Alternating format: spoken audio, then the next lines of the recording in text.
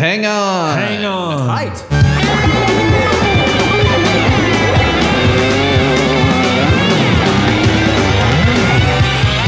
might be a podcast. This might be a podcast. It might be Greg. It might be guest. And it might be Big Mass. Podcast popping in your ear. TMBP's everywhere. We can't be silent. We love They Might Be Giants. And what are we gonna do with those laptops? This might be a podcast. This might be a podcast. This might be a podcast. This might be a podcast. Welcome to This Might Be a Podcast. Before we start, we got a quick mailbag. We've got an email from Marianne McTrow, and she said, "Hey Greg, just listened to AC's Clowntown episode. Great covers, holy cow. Ekalemchi hit it out of the damn park. If you or your listeners are looking for a cinematic version of Clowntown, I highly recommend Shakes the Clown, written, directed, and starring Bobcat Goldthwait. It is a comedy/murder mystery set in a world populated by literal clowns. Good clowns, bad clowns, rodeo clowns, mimes. The main character, Shakes, is an alcoholic clown. I've probably seen it half a dozen times. It's amazing. I highly recommend it. Keep potting, Marianne." Thanks for writing in, Marianne. That sounds bonkers. I shall have to check that out as soon as I get the chance. Anyone can write in at thismightbeapod@gmail.com, or you can call me at 224-801-2930. And with that, on with the episode. Welcome to This Might Be a Podcast, the song-by-song podcast about the greatest band of all time, They Might Be Giants.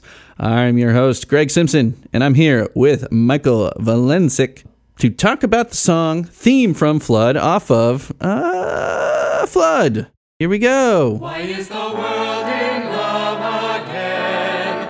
Why are we marching hand in hand? Why are the ocean levels rising up? It's a brand new record for 1990. They might be giants, brand new album, Flood. Michael. Hello. Another Michael. It's such an uncommon name as well. There's a few of us out there. Yep, just last night, or I guess last week for listeners, talking to Michael King, another Michael on the books. I don't know a whole lot about you other than you are a fellow music maker and that you live in Utah. I don't know very much else about you. I'm pretty sure you're a young chap, but I'm not sure exactly how old you are. 26. 26. Okay. Yeah. Still a spring chicken.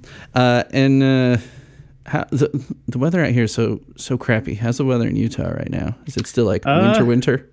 We've gotten a lot of snow, but then we've also got a lot of rain recently. It's kind of going back and forth. Kind of hasn't made up its mind yet. It's that time of the year. Yeah, it will not stop raining around here. It's fine to be inside when you're a music maker and such, right? Are you still is the band still actively cranking out the tunes these days? It's been a while. Everyone's been pretty busy. We did finally get some stuff up on Spotify under the name Haunted Croissant. But everyone's schedule has been so busy, we haven't been able to record or meet for quite a while. So kind of on hiatus. Okay. Yeah, if you want to drop in a song later in the plug section, we can definitely do that. Oh yeah, for sure. People a little taste of the tasty croissant. This is so weird. Yeah, another Michael, and I was actually just talking about croissants with other Michael because he is a baker, and talking about how complicated croissants sign. are. It's foreshadowing. This is eerie. It's eerie. Yeah. Okay. So the important topic at hand, though, people need to know your They Might Be Giants fandom story. How did you get into the TMBGs? I think my history with They Might Be Giants kind of comes in different stages. Because I grew up My parents had the CD of Flood, and we would listen to that all the time, especially on road trips. It was kind of a tradition to put it in on a long road trip. So I kind of have every moment of that album memorized. I think, and like I can't listen to it on shuffle. It throws me off. Yeah, and just to jump in there, I'm kind of bummed about how they refuse to play Flood in order. Like, to me, that's like the track listing is part of what it's like ingrained to me. It's like one solid piece of music, right? And when they, like the one live cut we're going to play, they were doing it backwards track listing then, and now they're just going like all over the place, like interspersed with other songs. I don't know. I mean, when you've been playing it for like 30, 40 years, you got to mix it up. So that's fine. But like I am expecting like in my it's kind of built into my my neurons. Like after Birdhouse in Your Soul comes oh shoot, I was just listening to it earlier. It's Ball and Chain, Lucky Ball and Chain. Yeah. I don't remember the I'm name. Not gonna give him a clue. I'm proving myself wrong here.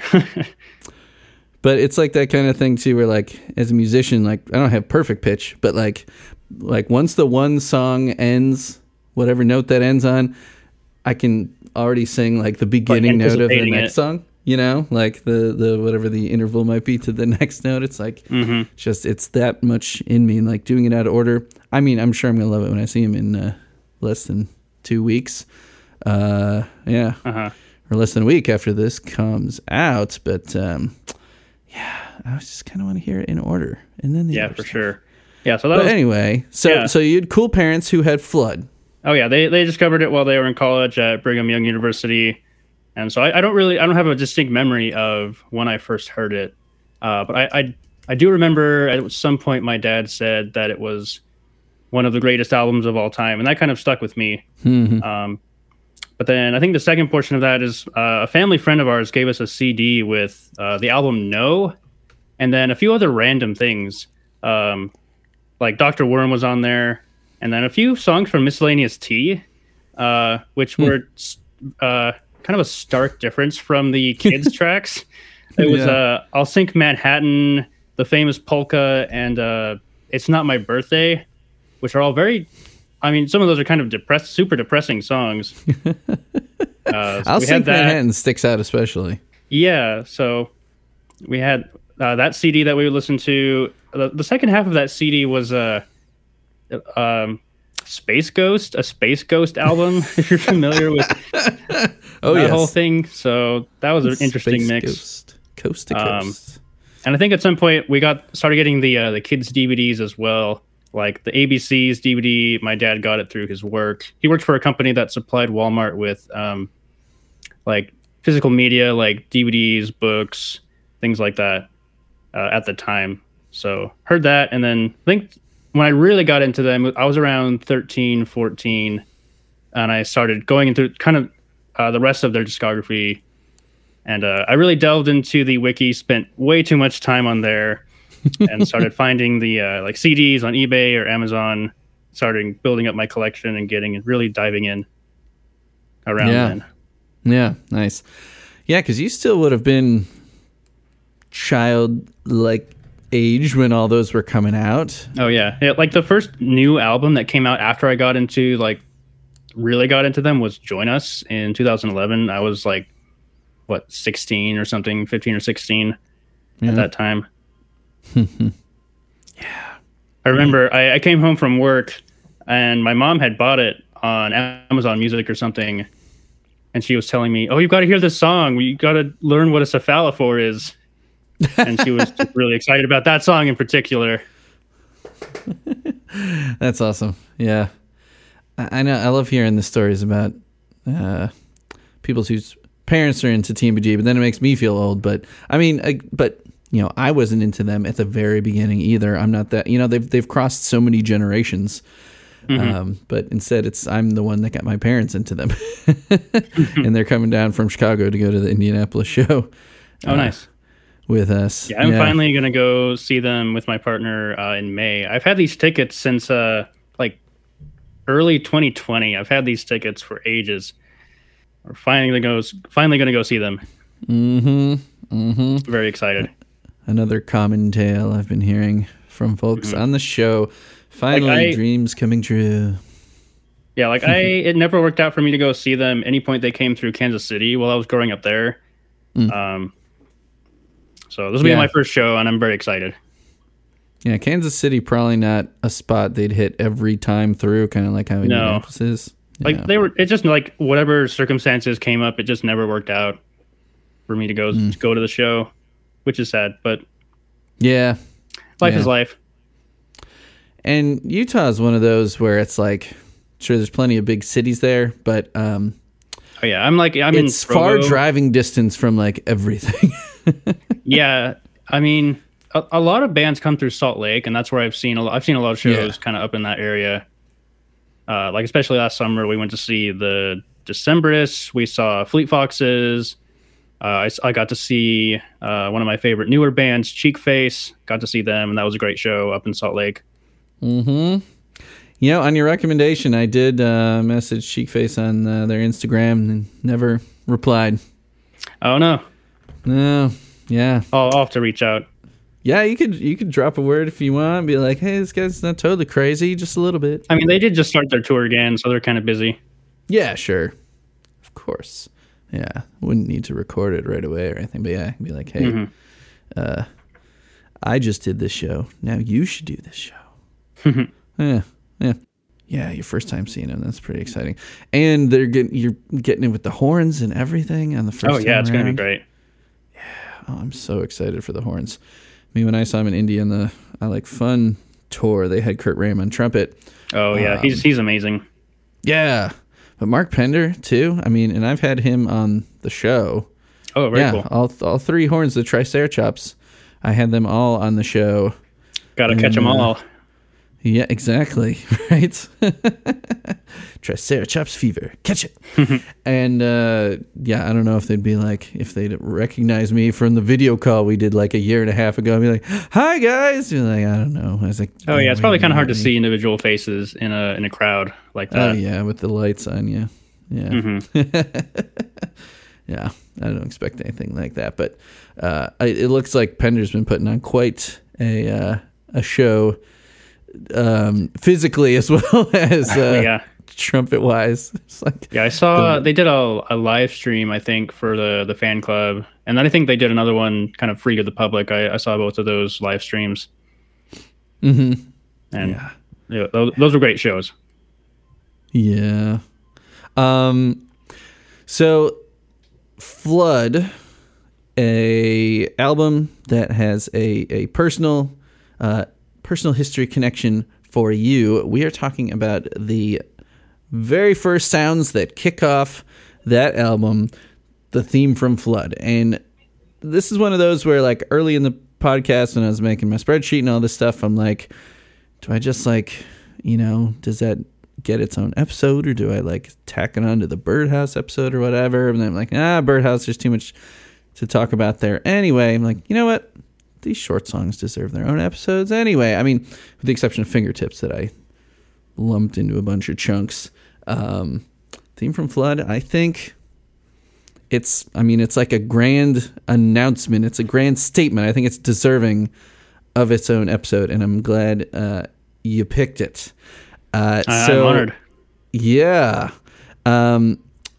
Kicking off the album here, what... Well, first of all, do you have any memories from when you were little of like what you thought about this track? Because I know lots of times, like as a kid, you might have like something different in your head of like who these people are, or whatever else, and this is kind of a different kind of track, and then it's not even the Johns and stuff. Yeah, do you have any memories of this song in particular? Not really specifically. I think it all kind of is like I said earlier, it's kind of burned into my memory. It's all kind of one big piece a lot of times. Like I have like good memories in general of like going on road trips. Like I said, it's all just kind of part of the experience. I don't know if I think of it any differently. Well, I can probably talk about it more intelligently now than maybe I could when I was younger. Of course. maybe able to put words to how I feel about it, but I don't know if it is really drastically different in any way. Mm-hmm. So Linnell said in a Rolling Stone article, it was 2009, so I guess it was approaching the 20th anniversary of Flood. He said, it seemed appropriate to inaugurate our major label debut by having the listener pass through a ceremonial archway. That's a really good word for it. Inaugural, to inaugurate. It's, I think for a lot of people, maybe their first experience with They Might Be Giants. It's maybe I imagine a lot of people had friends in college who said, oh, you should check out this album. And so it's kind of this, like you said, that grand archway to introduce the band to people. And I think probably a lot of people have that experience. Yeah, it's kind of that, it's funny, it's introducing you to the band and the album, but none of the band actually plays on this track. But it's almost like it's like the Hail to the Chief, like to them or something. Or like in old like medieval times, like the trumpeters being like, hey, here come the town here come crier. the two kings, right? Here come the two Johns, you know. Hear ye, other hear people. ye. It's exactly. the Johns. Ding, ding, ding, ding, ding. Exactly. Everybody on your feet. So I was looking into the people that are on this track, and little hard to track down stuff. The lead female vocal, Marion Beckenstein, Marion Beckenstein. They have a cool picture of her on the wiki playing the auto harp. I'm a big fan of the auto harp. We just got one here ourselves at the house. And I searched her down a little bit. She doesn't have a whole lot easily tagged to her name, but this group that the wiki mentioned, this Steve Reich Ensemble, I was able to find some tracks from that. So I was trying to figure out a song where I felt like I could really hear her voice, like that voice that is so ingrained in our heads from hearing this theme a bajillion times. And so I found this song from the Steve Reich Ensemble called Who is Hagar, which I don't know what that means, but this is some very cool, weird, kind of avant-garde stuff. So I'm going to drop that in here. Next wife, I think, was Egyptian.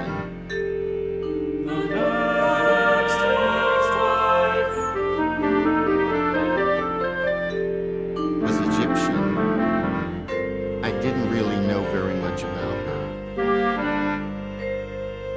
I didn't really know. Didn't really know very much about her. Hagar is a woman in a difficult position.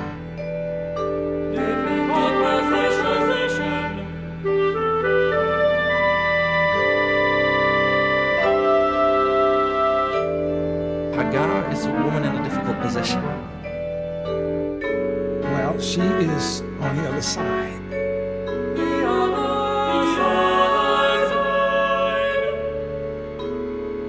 She goes off in a different direction. So there are two sopranos listed on this. There's a Cheryl Bensman-Rowe, and then her, Marion Beckenstein. But do you feel like you're hearing that same voice when you listen to that? I think so. From that Who is Hagar piece, yeah. It's almost like a weird prog, like old church hymn or something. I don't know. It's like some sort of I was looking weird into Steve Reich because I feel like I've heard that name before. Mm-hmm. I think I heard his name in some kind of class I took. Oh. Like I think it was like a music history class or something. Maybe. Yeah. It's been a while. I mean, would they call him like 20th century classical? Kind of in the vein of like maybe John Cage or something, like kind of those kind of more avant-garde composers. Mm-hmm. Mm-hmm. Yeah, because it's one of those things that definitely could fit into a lot of categories. It's very like experimental. I mean, it's definitely not rock, but yeah. Yeah, so he started the group in 1966. Wow. And this track we just listened to is from 1995, which came out on None Such Records, which is a label that puts out a lot of rock stuff. So, this is the kind of guy that I think kind of taps into a whole bunch of different, networks of people to get his instrumentalists. And Sure. Hearing that Marion's voice on that, it's like, it was almost like weird in a way to hear that voice on a song other than the theme from Flood. Yeah, for sure. It looks like it's kind of an opera type piece that he wrote. So there's kind of that operatic quality to the theme from Flood. So it makes sense that they would have brought in those kind of performers to record this. Mm-hmm. Yeah, because this album, The Cave, it's kind of broken up into acts, it looks like. And I listened to a couple of other tracks too. This one just seemed to be the best example of like, oh, it's got to be her. So that's kind of cool because I hadn't bothered to look into her before. And then, unfortunately, though, the lead male vocal, Joel Mitchell, I don't know. It's just the name's maybe too common or something. It kept coming up with this like Joel Mitchell guy, some like acoustic guitar guy who had like a Dave Matthews Band style kind of band that's like playing like, the local county fair or whatever else. I'm like, that's not him. That is definitely not him. This guy was probably like 4 when Flood came out. So I don't know. Yeah, I don't know. It's not the most Googleable name either. Yeah, maybe somebody else knows a bit more about it. Yeah, maybe. People can definitely write in or call in 224-801-2930. Tell us if you got any tips on who is the Joel Mitchell. Who is this man? I just did a Google image search of him, and it's just like 30 different guys. It's a hive mind. Yeah. Maybe it was some sort of like Voltron type thing, all these Joel Mitchells attached together and sang for this song. So no examples of Joel Mitchell there. And then the horns, which to me it always sounded like a whole like ensemble of horns, but really the ensemble was just built out of one trombonist named Rick McCrae. And Rick McCrae has played live with Team G and stuff like that, like, pre Triceratops horns days. He played on Theme from Flood and also on Whistling in the Dark. And so the wiki, again, what would we do without it, said he was a member of the 12 Corners Klezmer Band. And I think klezmer music is like super fun. I played in an accordion ensemble for a couple of years when I was in Bloomington with 6 other accordionists. And we would play like... We'd go to like an old folks' home and play like the Hanukkah party or something and play all this klezmer music. It was super fun. And so I'm like, well, let's see what we can find. And there wasn't a whole lot for 12 Corners Klezmer Band, but I'm going to send you a link here. It's just listed as 12 Corners Klezmer Band - wedding. Right about like 25 seconds or so, you hear like this ripping trombone come in. And I'd like to think that, yes, that's him. While I can't confirm it, I'd like to think so. Why don't you check that out?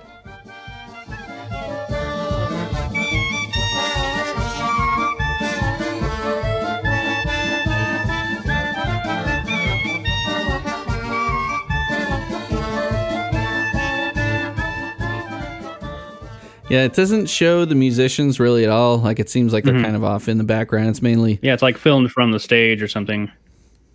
Yeah, or I mean, it's someone, just like documenting the wedding there. I mean, this video is uploaded 15 years ago. So kind of grainy footage, mostly of people dancing, traditional circle dances and stuff at this wedding. And but then you hear that...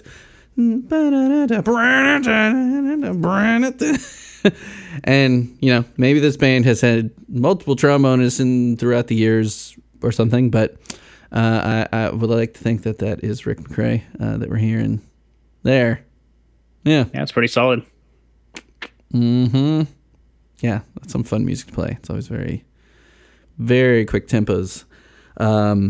So yeah, those are the only people on this track: Marion Beckett Joel Mitchell singing, and Rick McCrae on trombone. And it just sounds so epic, but it's just these three.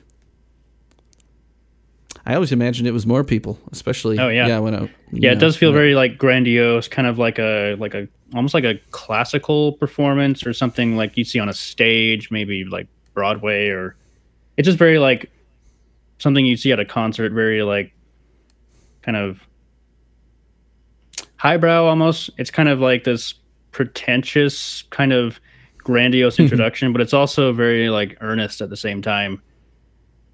Yeah, it does straddle that line. I love the harmonies at the end that they get with the that trombone at the end. Mm-hmm. The trombone and the vocals is a very stacked chord, and it's got that little bit of the dissonance in there. Like, I don't know, whoever tabbed it for the guitar, they have it as an A6 at the end. I feel like there might be a seventh in there too, because there's like this little bit of crunchiness to it that is so kind of that satisfying. Tension, and then the tension kind of builds up, and then it releases, and it flows right into Birdhouse really nicely. Mm-hmm. Yeah, it's impossible not to hear Birdhouse after you hear this. Oh yeah, song. like immediately. Yeah. For such a short little song, it does have a pretty interesting chord progression.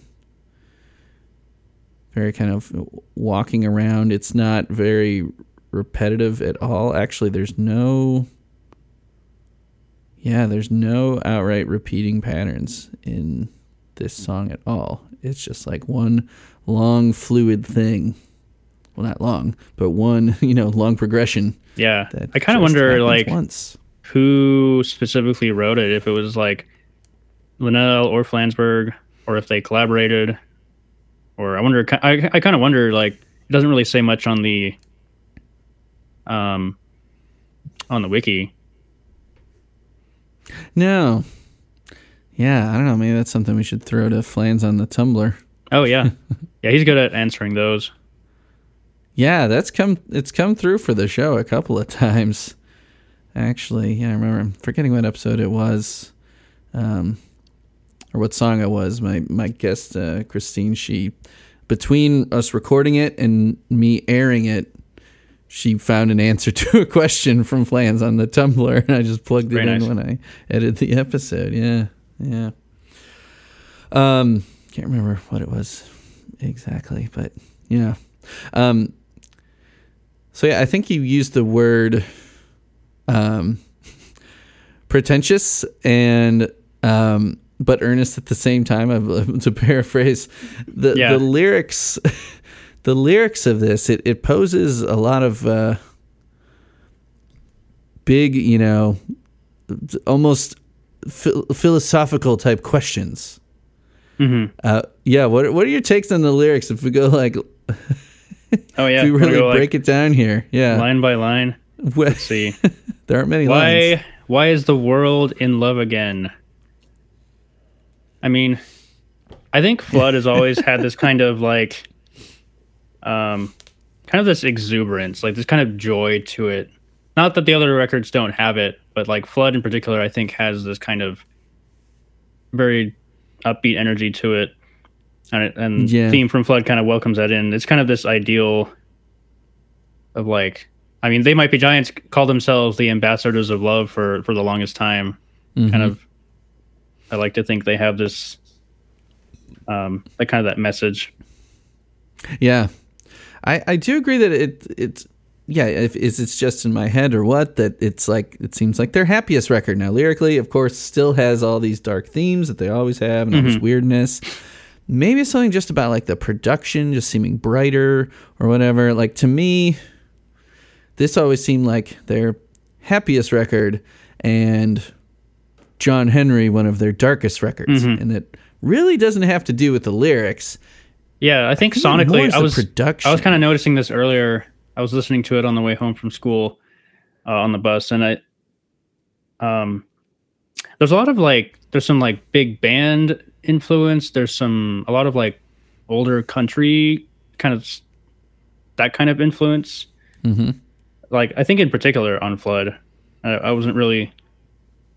I kind of noticed that not for the first time, but like it kind of clicked earlier. There's kind of a lot of different genre influences. Yeah. But kind of that country vibe almost. Mm-hmm. Yeah, that kind of like oompa kind of yeah feel. And that's something, I've mentioned that before, that the country twang that Flans especially used to bring, on occasion, maybe once or twice in an album, doesn't really do it anymore. I don't know why. Could use that. And he doesn't bring the like swing that he used to either. I feel like a couple of like his wheelhouses from the early days, he doesn't tap into it much anymore. Maybe he feels. Yeah, like I think maybe he used out. it all up on what's the one on Long Tall Weekend? Counterfeit Faker. I think that one uses he used up all the rest of his score there with the twang. Maybe. Yeah, Why is the World in Love Again? Why are we marching hand in hand? They Might Be Giants are a band that brings people together. For sure. Right. I wish there's a lot of I think especially right now in the US, there's a lot of tension like politically and like especially for minorities such as trans people. There's a lot of attacks, I think. And I think if everyone were to listen to Flood, the world could be a better place. We need that. We need the world to fall in love again. I think it's a hard place to live in right now. Agree. It's like everything needs to turn into an argument, like no matter what it is. Even just like these Simpsons meme groups that I belong to and stuff. Like there was this whole thing. Someone posted a meme about how like breastfeeding is the only way to do it, and it just went this whole thing. I'm like, oh my god! I'm like, I'm in here for Simpsons jokes. Like, what is going on here? Yeah, that's something I've always loved about the They Might Be Giants community on Facebook, especially. Like, if it weren't for the Miscellaneous Tea group, I think I would be, I wouldn't be holding on to my Facebook account. I think I would be out of there. But it's just such a good, inclusive, welcoming community. Like I remember back in early 2020, I organized that Glean cover album, and I got so many responses so quickly for that, like rallying around the cause at the time. Yeah, all the wildfires in Australia. I think you did the final mixing on that project as well. Yeah, well the master, yeah, or master, yeah. Mm-hmm. Yeah, that was cool to get like the preview of the whole album and do that. And that's a skill that was a good place for me to kind of test my skills at mastering a comp, because it's tough when you've got that many different artists performing in that many different styles. It's a very challenging but cool experience doing that. Yeah. I mean, it was a smaller project than like the Flood one, for example. That one, there were so many really interesting takes on all the songs that went in so many different directions. I actually did the art for that as well, for that one. Oh, Okay. I have a few claims to fame for my graphic design career, like some cover album covers. I think my biggest one is the Meet the Elements t-shirt that I designed as an official t-shirt for the band. Official, man. That's my biggest claim to fame as a aspiring graphic designer. Yeah. Was that commissioned from them, or was that something you had already come up with that they I noticed? Had the idea, and I kind of threw it together on Microsoft Paint as kind of a something to submit to their Tumblr, because I know they often repost the fan art. And then I was contacted by their manager to kind of polish it up and make it into an official t-shirt. Sadly, it's not currently available. I know they recently changed to a different distributor and website. and all that. Probably 'cause it was so popular and sold out. Maybe. I mean, I think they were actually, it was being printed to order, I believe, at the time. But who knows? Maybe they'll bring it back as a poster or something. That would be cool. It seems like the perfect thing for a nerdy science teacher to have up in their room. The periodic table of They Might Be Giants. I was quite happy with the end result.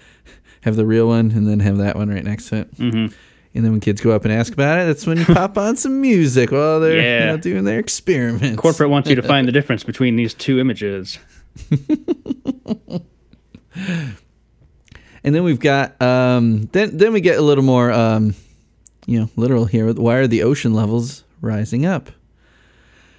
And there was a so when I was digging through all these covers, we're not going to end up playing it, but there was one cover where right after the why are the ocean levels rising up, this like funny little voice goes into this whole thing about global warming for a good 10 seconds before it goes back into the song. I thought that was pretty clever.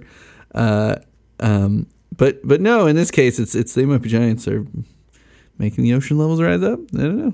I don't know if it's them being the cause of it. I think that despite the flood having that kind of very bright sound, like you said earlier, there's that darkness, there's that kind of that more relevant topics. Like global warming, maybe some of these like larger issues that are kind of like behind the songwriting, kind of awareness of what's going on in the world, for sure. Mm-hmm. So there's that kind of ominous, maybe not ominous. I don't know what the word I'm looking for is. Like there's stuff going on. Foreboding. Foreboding, yeah, that's a good word. But they outright say, "Why are the ocean levels rising up?" It's a brand new record. Maybe. It's just funny. You got was World in Love Again? Was Marching Hand in Hand? Happy. Wait, are the ocean levels rising up? Oh, hey, maybe I can surf more. That's a good thing, right? And it also just occurred to me how this kind of ties into. It just kept making me thinking of Women and Men. Mm-hmm. Later in the album, talking about the ships were in the ocean. The people, 2 by 2. We got the hand in hand. We got the ocean rising up, and I don't know if there's necessarily any intentional thought there between those two songs, or if Women and Men, the song, maybe influenced the title of the album. I don't know how they came up with Flood as the. I mean, it's kind of playing off of some similar themes, maybe. Mm-hmm. I mean, kind of going off of that, I don't know if you've looked into the interpretations tab on this.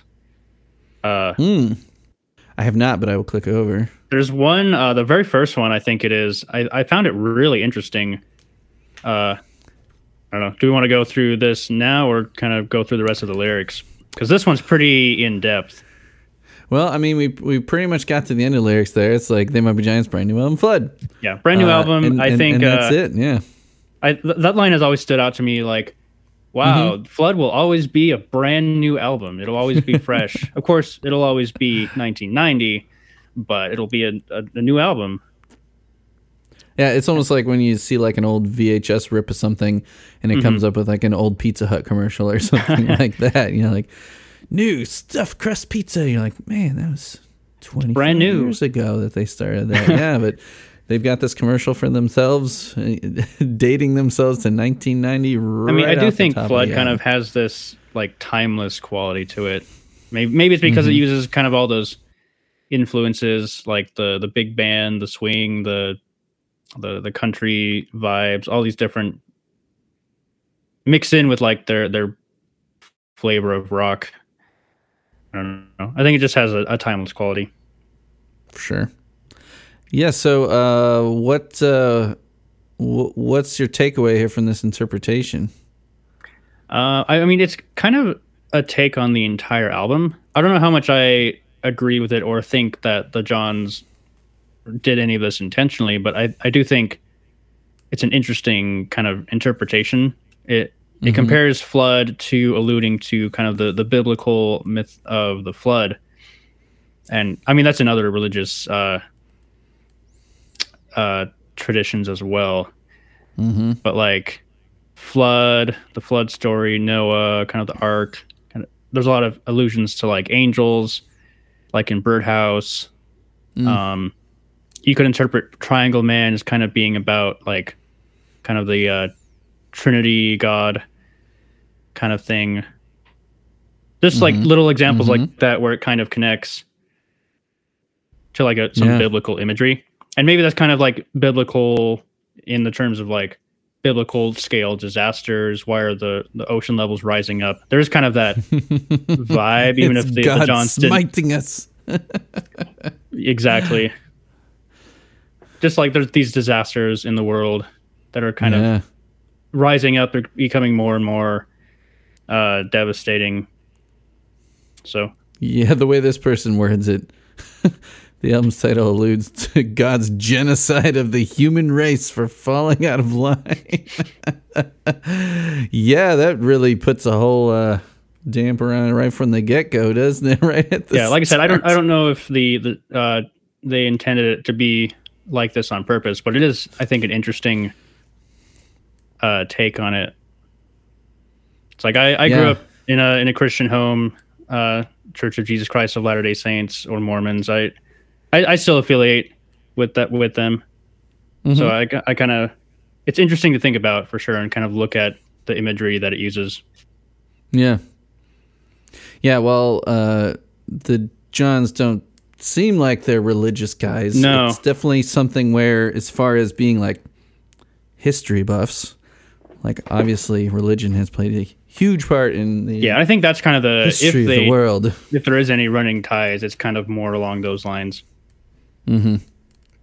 Yeah, but I just love how like in depth they tried to go with this interpretation. I don't think it gives a name, but it tries to account for like almost every song. Women and Men, it says, "Be fruitful and multiply." Okay, maybe that's a bit of a stretch. Yeah, I see that. Huh. Interesting. Yeah, it does not seem to be attributed to anyone in particular. They did all that work and then didn't take any credit for it. Yeah, definitely well thought out there. Yeah. So kind of noticing some of those like poetic themes almost, kind of those allusions. Mm-hmm. I can see where they're coming from. Yeah. But then putting that more kind of negative spin on it, it really does kind of line up with TMBG's, go-to happy sounding, sad meaning combination here. If you're thinking like, why is the world in love again? Marching hand in hand to our deaths because the ocean level is rising up, right? And here's that record to usher in the apocalypse. Yeah, so what a way to go. Spin it either way. Yeah, you can really spin it either way pretty easily. Yeah, a song that's 27 seconds. I mean, there's a lot crammed into those 27 seconds. Oh yeah. And they've performed the song 93 times, and which isn't a ton. And I think most of those they're really starting to rack up the numbers doing the Flood tour. I mean, they are doing that the anniversary tour, so that makes sense. They're doing it every night. And they did a crap load of Flood shows in 2009, 2010 as well for the 20th anniversary. The funny thing is, though, in the 90s, they only played it once. It was in Toronto, of all places. Yeah, November 2nd of 1990. They played it, and then not again until 2000. Yeah, it's almost like they didn't arrange it for themselves until then, maybe.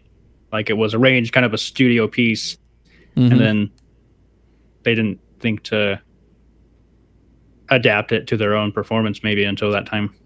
Right.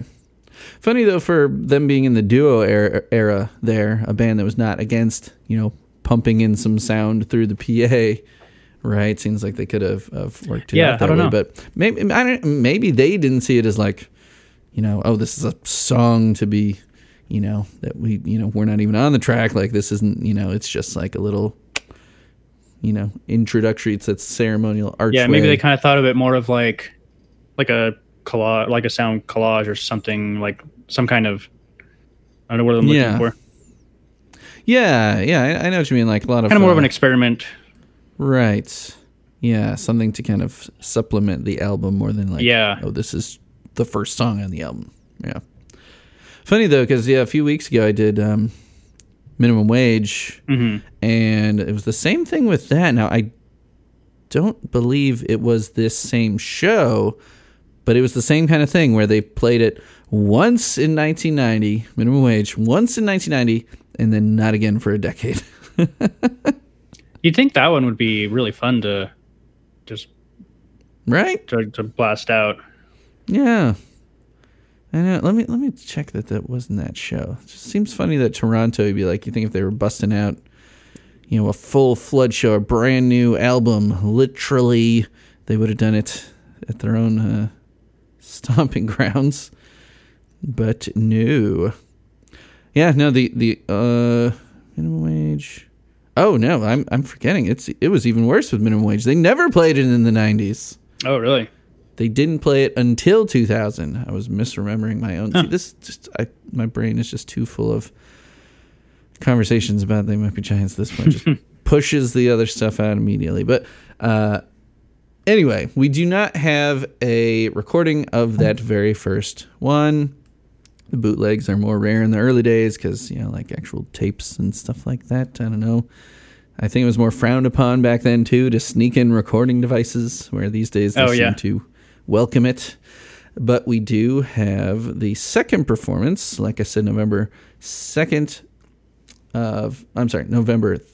of 2000 at the Bowery Ballroom, a full performance of Flood. So this would have been the 10th anniversary of Flood.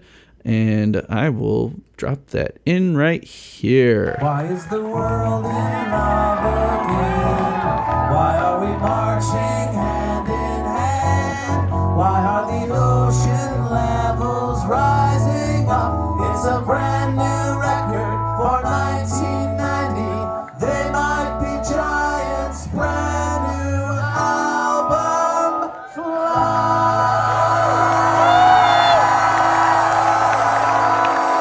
So there was an official, or quote-unquote, official released version on Team BG Unlimited that was also from the year 2001.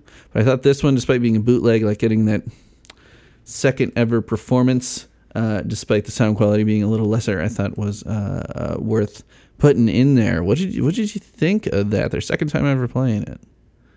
Yes. I think that first one is kind of a bit more hesitant kind of sounding. Yeah. I think like the next one you have pulled up is the Australia one, and I think that one was a lot more kind of a confident sound. Oh yeah. I mean, that was 15 years later. Yeah.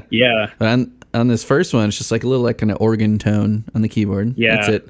Nothing really too out there. And then the two Johns hesitant, I think is the right word, hesitantly singing that, kind of maybe unsure about how it's going to go and be like, let's just get to Birdhouse, maybe. I mean, to be fair, the Flood Live in Australia live album is probably one of the better live albums I've ever listened to. Like, it's just really well done, really well recorded, really a stellar performance. Yeah, I was flipping through a bit of it earlier, and it's got that epic Istanbul acoustic, with like flamenco type. Yeah, with Dan Miller like going ham. Yeah, he just goes berserk on that thing. Yeah, so speaking of which, let's play that one. 2015 Flood Live in Australia official album. I think it can still be purchased. I think occasionally they'll put it up for free. You can download it, but it should be on their website as well. Let's listen to this version of Theme from Flood from 2015. Why is the world in love again? Why are we marching hand in hand? Why are the ocean levels rising up? It's a brand new record for 1990. They might be giants, brand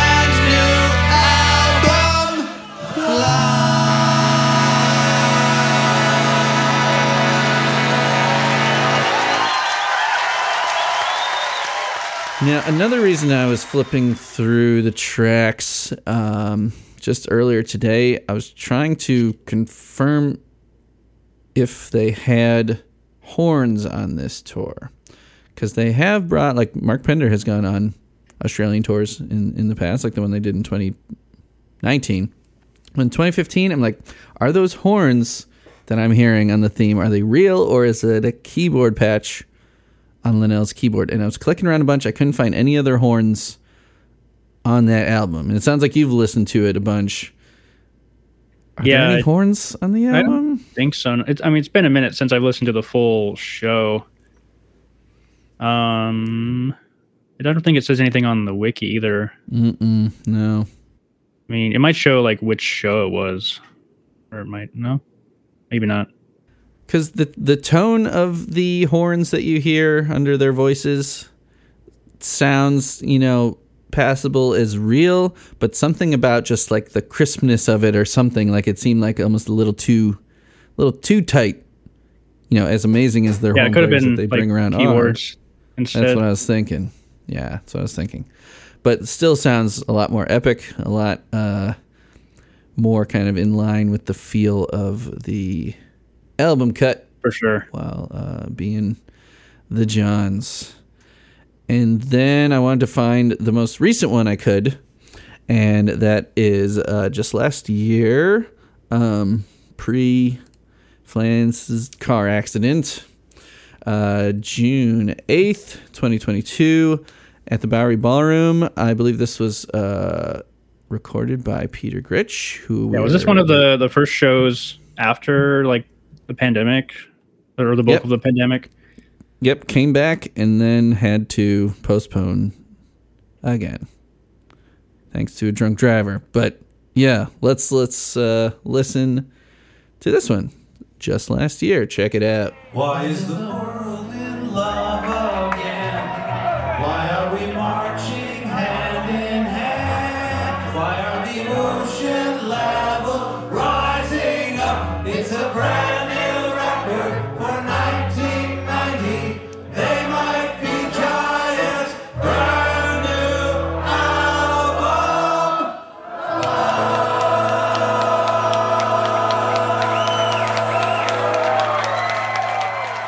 And again, this is a bootleg, and Peter has told me the best way to get the best mix of a live show is to be up in the balcony.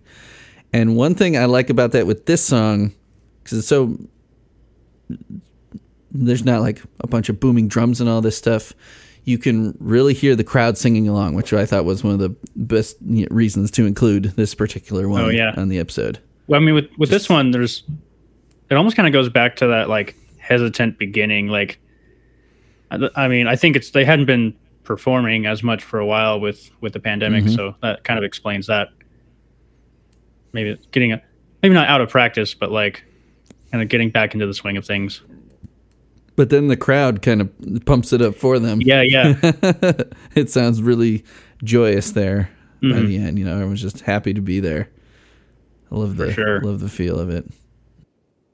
I was wondering if you'd come across any other albums that kind of have a similar intro to this. I mean, because it's fairly unique and like unusual to start off an album with something like Theme from Flood. But can you think of anything? I mean, I know like a lot of albums have intros, but they're not. It may be in this kind of style, right? Announcing the album itself. Jeez. I couldn't really think of anything. I mean, like Sgt. Pepper kind of has a like introduction like thing on the first song.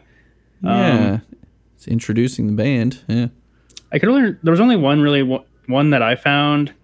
Are you familiar with the genre of filk music? Filk? Filk.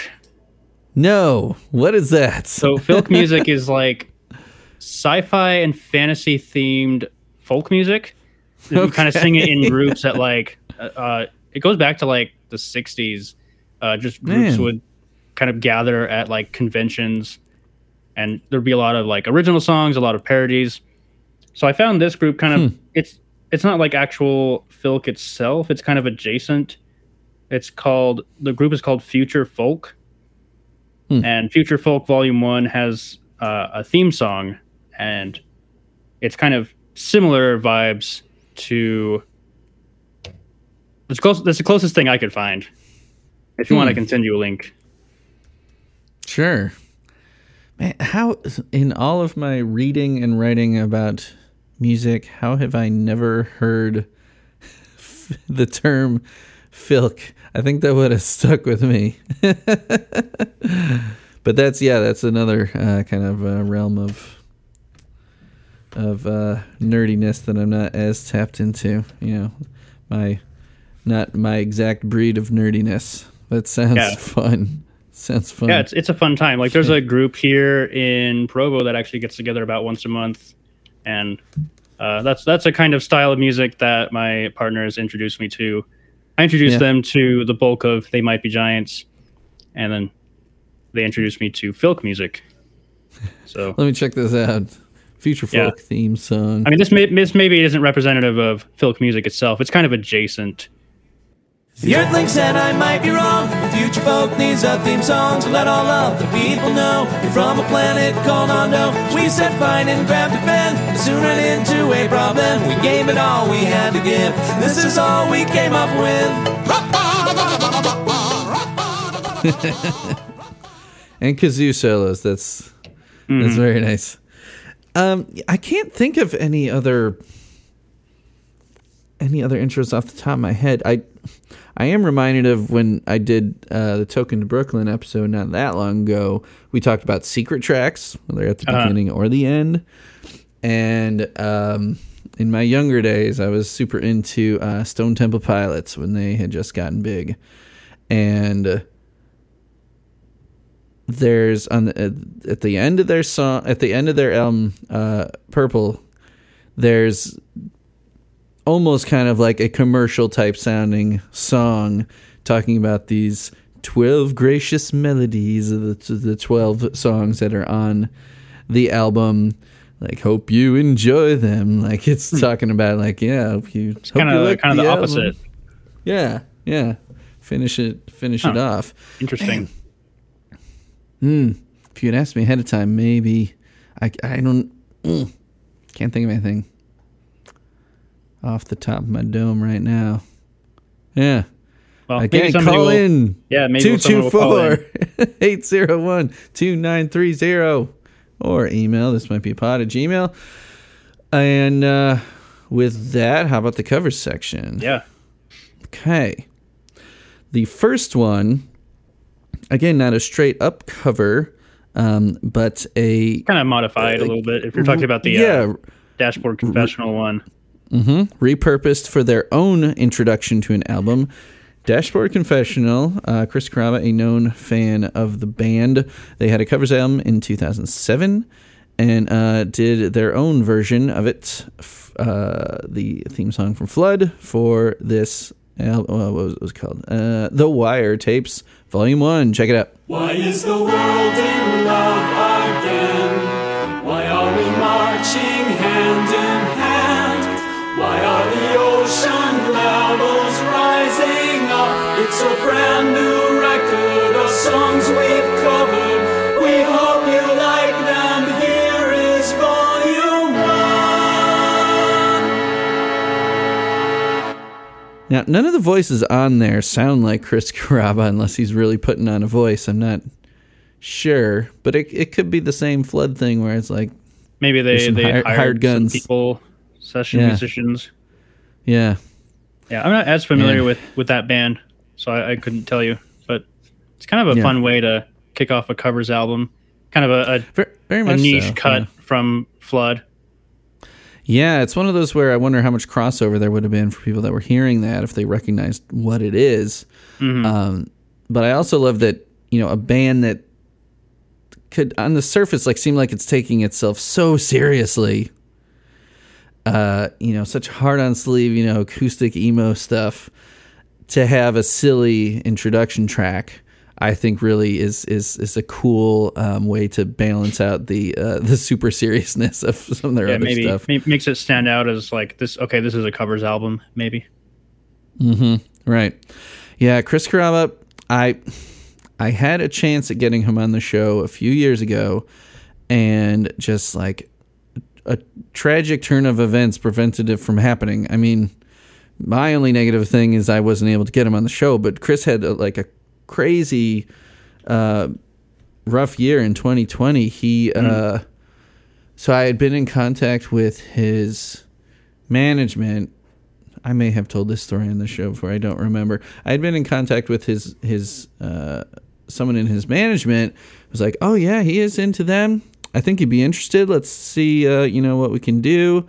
And so I talked to them a couple of times. Hadn't gotten to the point of him picking a song or us choosing a date or anything. But basically, they're like, yeah, he's into it. Let's, I'll let you know when it's ready. And so then, like, I checked in a few months later, and the pandemic had started. I was like, well, his tour got canceled. Maybe he'd be able to do it now. And it turned out he had a really good friend that passed away as complications from COVID. And so she was like, yeah, we're not bugging him right now about anything. And I'm like, enough said. That's fine. And then maybe, 3 months later again, I was like, so, what's up? Chris got into a really bad motorcycle accident and was in the hospital for a couple of weeks. Oh, dang. Yeah, like, okay, I'll wait again. And then by the time I checked back in, he had switched management companies or something, and the emails were kicking back to me. And I was like, well, okay, I don't know.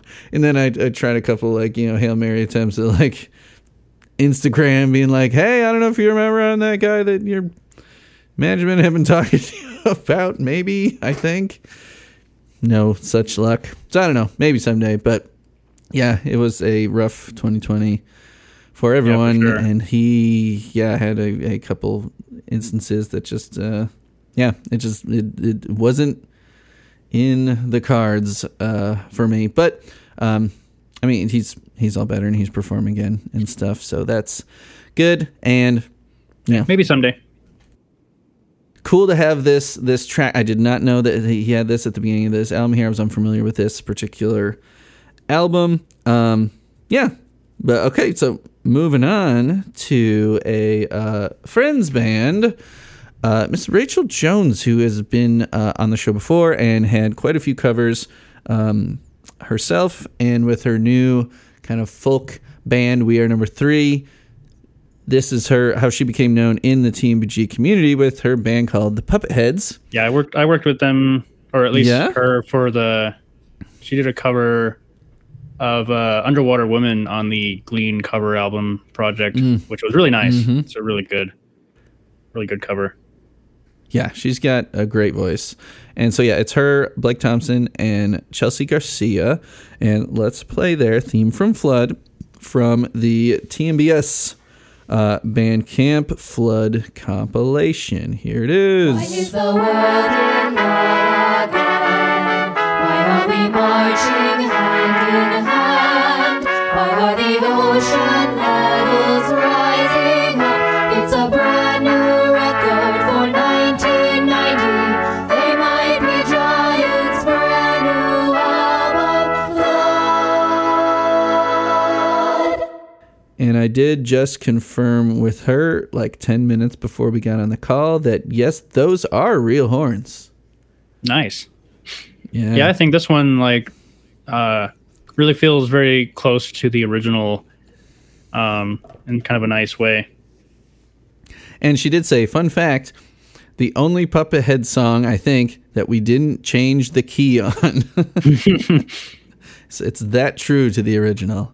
And I think probably with her that one range, sounds really solid. They would change a lot of them. Yeah, it sounds great. And moving along on the same compilation, Dracula's Necrophobic Actions, another group. I think it's one of the groups that just kind of comes together for these comps. If I'm they did several correct, on that Flood compilation, if I remember right. Yeah, we played him on the minimum wage episode as well.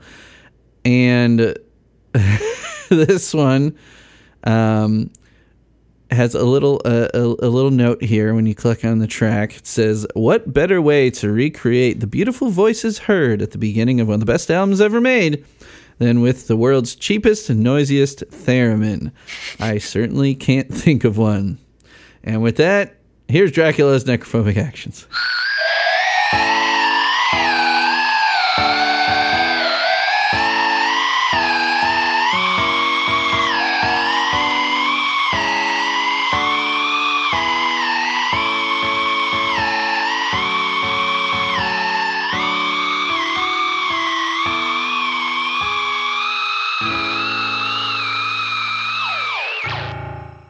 I love it. What do you think? Yeah, I think it's a really different take on it. Kind of, it fits the vibe of their group name. It's very like spooky. Yeah. And I love the sound of a, especially novice theremin player. Mm-hmm. Theremins are super hard to get pitch accuracy on. I mean, I think a lot of people just playing for would use them as sound effects, especially early on in sci-fi movies and stuff like that. So to try to get a melody is tough. And I like that. It's just kind of almost this seasick vibe where, you're kind of wobbling around the notes. Yeah. Theremin makes me think of, it's like or maybe the singing saw is kind of a physical form of the theremin in my mind. And I believe you said you play some singing saw. I do. My friend Emily has done some singing saw as well. Yeah, it's another one of those things where there's no valve to press or fret. Yeah, you have to kind of have a good ear for it. Yeah. Mm-hmm. Yep. And then you kind of feel for it, and you use. The trick is vibrato. I mean, that's a trick that pedal steel guys will use too, where it's rather close than enough. Having to, get right there. Yeah, you gotta wobble around it a little bit intentionally. And then there's one more on this compilation, and mentioned before, Mr. Peter Gritch doing the theme from Flood. Here's his. Why is the world in love again?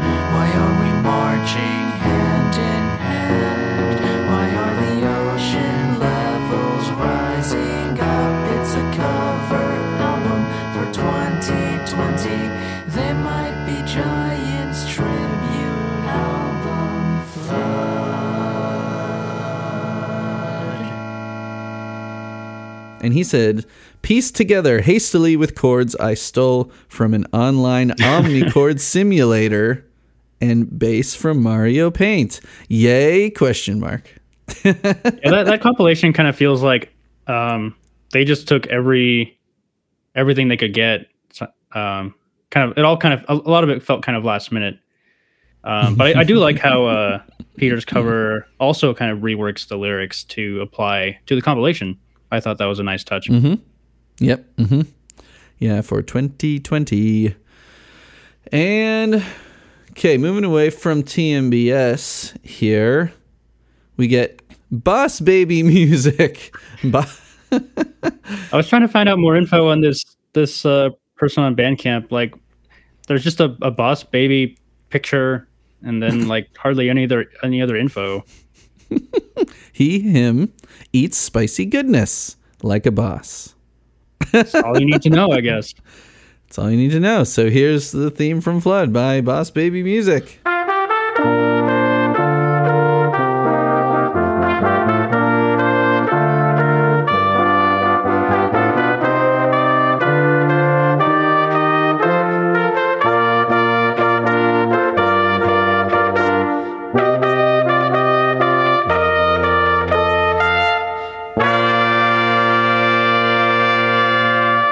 And it isn't credited as being real horns, but they are most definitely real horns on this one. An instrumental horn version. What'd you think? Given from the title of the artist, I was expecting it to be more of just like a meme or a shitpost kind of thing. Right. But it sounds really good. It's kind of like more of a, not elevator music, but kind of something kind of along those lines where it's, I don't know. It was way more solid than I was expecting. Yeah. And yeah, it doesn't confirm the real horns, but it does say in the album credits, all tracks except for Theme from Flood feature sounds from the Korg X5D keyboard. So except for Flood. I mean, to me, it sounds like a trumpet or cornet, French horn, and maybe like a baritone, something like that. Yeah, it's almost like Sounds- the kind of yeah. like band you'd hear in like a game show or something, like dun dun dun dun dun dun dun dun, dun. Like that kind of Yeah. band for some kind of game show. Yeah. Just a little brass ensemble to, punctuate those exciting moments. Okay, now really talking about band here. Someone named Scott Pilkington did an orchestral arrangement of this. Now, I don't know if it would be cool if it had been picked up by some sort of publisher or something like J.W. Pepper. You can get the Museum of Idiots jazz band arrangements. You can actually get that for your school band. Well, this guy here did a full band arrangement, woodwinds, brass, percussion of the theme from Flood, and you can see all the notation and such on his YouTube channel as well. Scott Pilkington Music. Here's the theme from Flood, played out on whatever software he made this on. Let's check it out.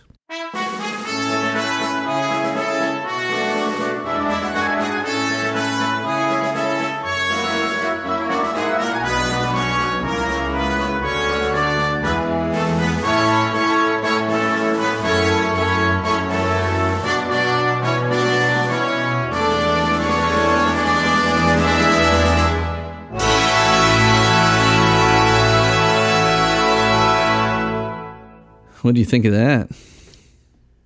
I think this one's really nice. I think it kind of fits the very showmanship like kind of vibe that the original went for, but it kind of takes it another step, blows it up a notch. And I think it works really well. Definitely. And the like light kind of marching kind of snare going along with it. And I especially love the woodwinds because that's where, he really added something new into it. Even more than just fleshing out the chords of the brass. Like you get this, Yeah, it really works really well. You really get this Sousa kind of feel. I want to hear this like looped from like a marching band at the Memorial Day parade or something. Now I kind of want the entire album to be orchestralized like this. Yeah, maybe it'd be a epic project. Pitch it to him. Here, I'll go ahead and leave a comment right there. How you do the whole album. Smiley face. Yeah. Every once in a while, I leave comments on YouTube of stuff I play if it's someone I haven't already been in contact with before. There's one guy in particular I'm trying to track down, but it's not the best way to find that mystery person. For sure. Leave a comment on something from. Well, this was only from 3 months ago. Oh. Huh. Okay. Maybe we should bring him on the podcast. Yeah, Scott Pilkington. I will find you. Yeah, it seems the YouTube channel is all kind of orchestral arrangements of stuff. Nothing else I'm really too familiar with. Yeah, I'm sure you two could have a very interesting conversation. Like you've worked in music teaching and arranging, that kind of thing, working with some orchestral elements. Mm-hmm. Yeah, it's been a while since I did like a full arrangement of something, but I did a lot in college. Mm-hmm. Yeah. Mm-hmm. Yeah, could be interesting. Yeah. Okay, next up is one that you reminded me existed. The chipped version of Flood, which I don't know, like it may have disappeared off of SoundCloud or something. I I don't know why it didn't pop up, because it didn't pop up for when I was searching for minimum wage either. But this guy, Max, what's the name? Max Dembski? Yeah, Dembski, I believe. Max Dembski. Yeah, the version I found on YouTube, it says like they re-uploaded it. Like I remember downloading that project when I first found out about it. Yeah. It's all really good. It's a really good interpretation of the whole album. For sure. He chiptuned the whole thing. So let's check it out.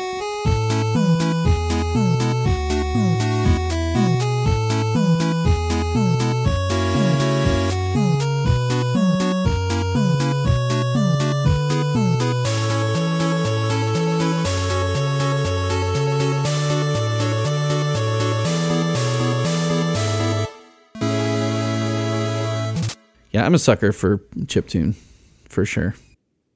I don't know why. It's just like I'm just an easy sell on that. It's just anyone who grew up playing 8-bit, 16-bit. Yeah, they're working with such like a limited palette of sounds they can do, and I think this Max fellow does it really well. Yeah, something about those limitations like kind of breeds creativity in another way.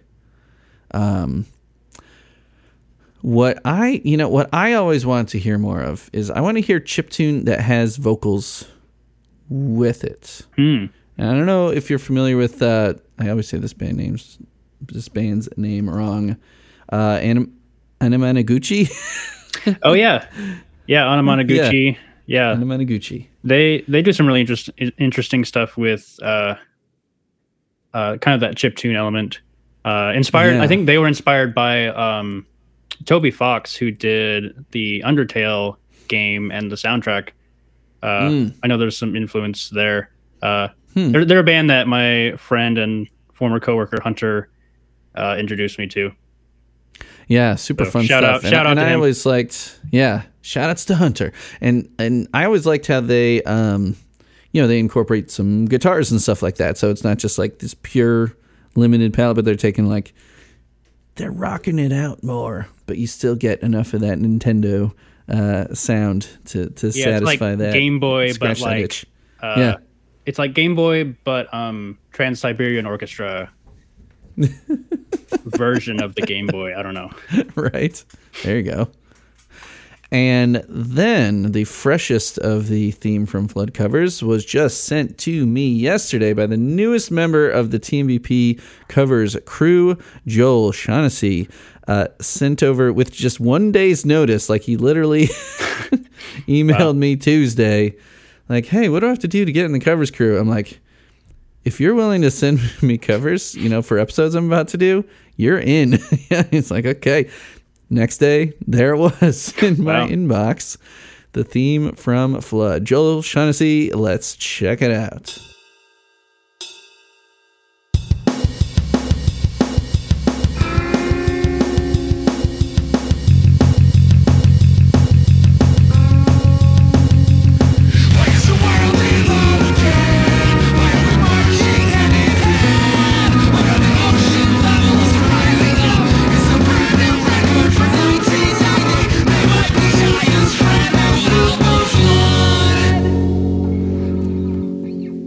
What'd you think?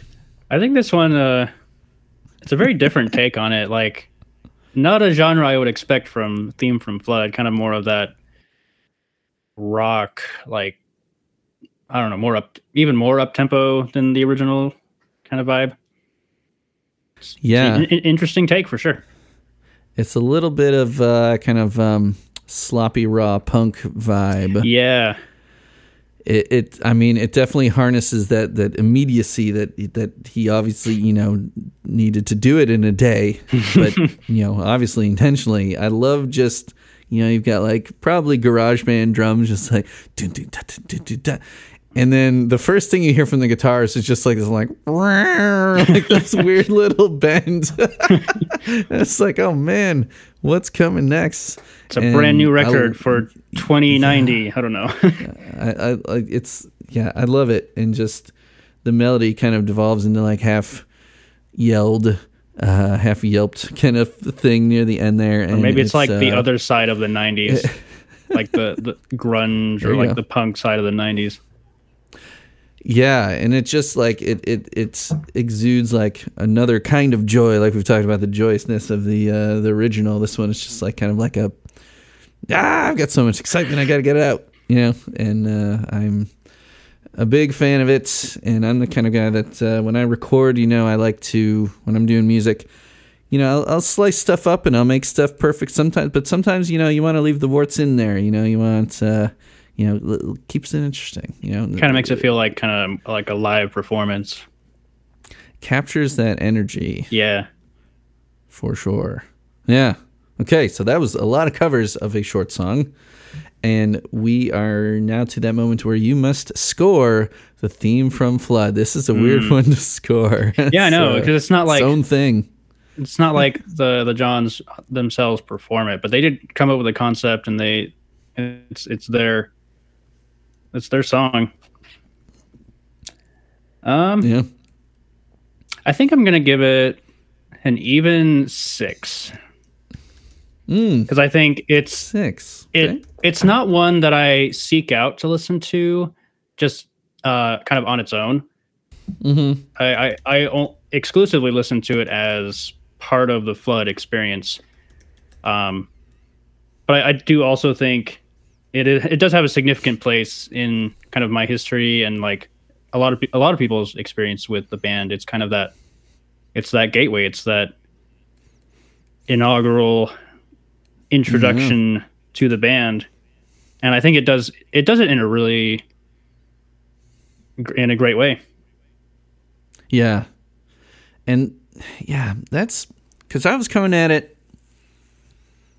from that direction for my scoring. I think I'm actually going to go higher than you, which rarely happens. Oh, really? Because I understand what you're saying. Like, yeah, like if you put it on a playlist of like, oh, my favorite They Might Be Giant stuff, it would probably be just to like put it right before Birdhouse or something. Yeah, to kind of start the playlist. As a it's like for me, there's Yeah. so many like 8s, like 7s, 8, 9, 10s is probably how I would rank most of their songs, to be honest. Right. Yeah. But yeah, so it's not like one that I seek out as one of my favorites, but it still has that special place in my history with the band. And really, Flood was kind of my introduction to music. It's really the reason that I love music is that album. Mm-hmm. Yeah. Yeah, I mean your score is definitely valid there. It is one of those that it's really tough to settle on a number here, and that's why I'm stalling. But I think even though, it might not stand alone like in a playlist, between like, We Live in a Dump and My Evil Twin or something like that, it just feels so essential. Like Flood wouldn't be the same without it. I feel like there can't be a single person, again, call in if you are, there can't be a single person that will like hit the skip button on that. It's like that's I mean, I'm very excited to hear like everybody singing along in May when we go to see them. Like we listened to that cover or that live performance earlier where the audience joins in. It just kind of has that special kind of moment to it. Mm-hmm. Yeah. And so I think for that, I'm going to give it a 7.5 as like, it's like a rallying cry for Team BG fans. It's that one song. Yeah, anthemic for sure. It's like the anthem before the anthem of Birdhouse. It's the pre-anthem anthem. Prelude. Yeah. Yeah. 7.5. I'm sticking with that. And plugs, my friend. What do you want to tell the people about? Oh, should we play them a song from the Haunted Croissant? Oh yeah, let me send you one over. What would be a good what's your Birdhouse? I mean, right now our main song on Spotify, it's called Lasagna in My Lungs. And it's a very unusual song. I play rhythm guitar on this. A lot of it is mostly the work of my very talented friends in the band. But what are the names of the other members again? Oh yeah, so there's Gabe. He's kind of the main, he's kind of a one-man band within our band. His wife Emma is also in the band, and one of my friends as well. She does like kazoos, recorders, some more like unusual things, some bass, and then Emily does singing saw, ukulele, and kind of the other half of the songwriting, singing as well. And I do guitar, and I am trying to learn accordion as well for that. So plug for my band, Haunted Croissant. Oh, well, let me go ahead and drop in Lasagna in My Lungs right here.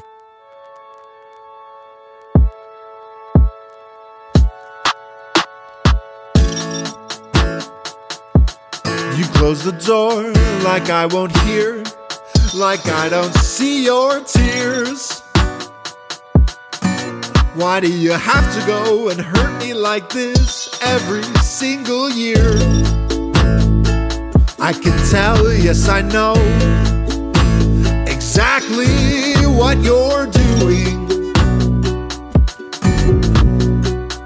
By the way, I can smell what you're chewing. They say the walls have eyes, I bet you made them cry. I've done my best for you to hide you from the pies. The time for games has come and gone. I've gotta screw my brainstorming legs back on. Our sad fate has been sealed by the simple things I've done wrong.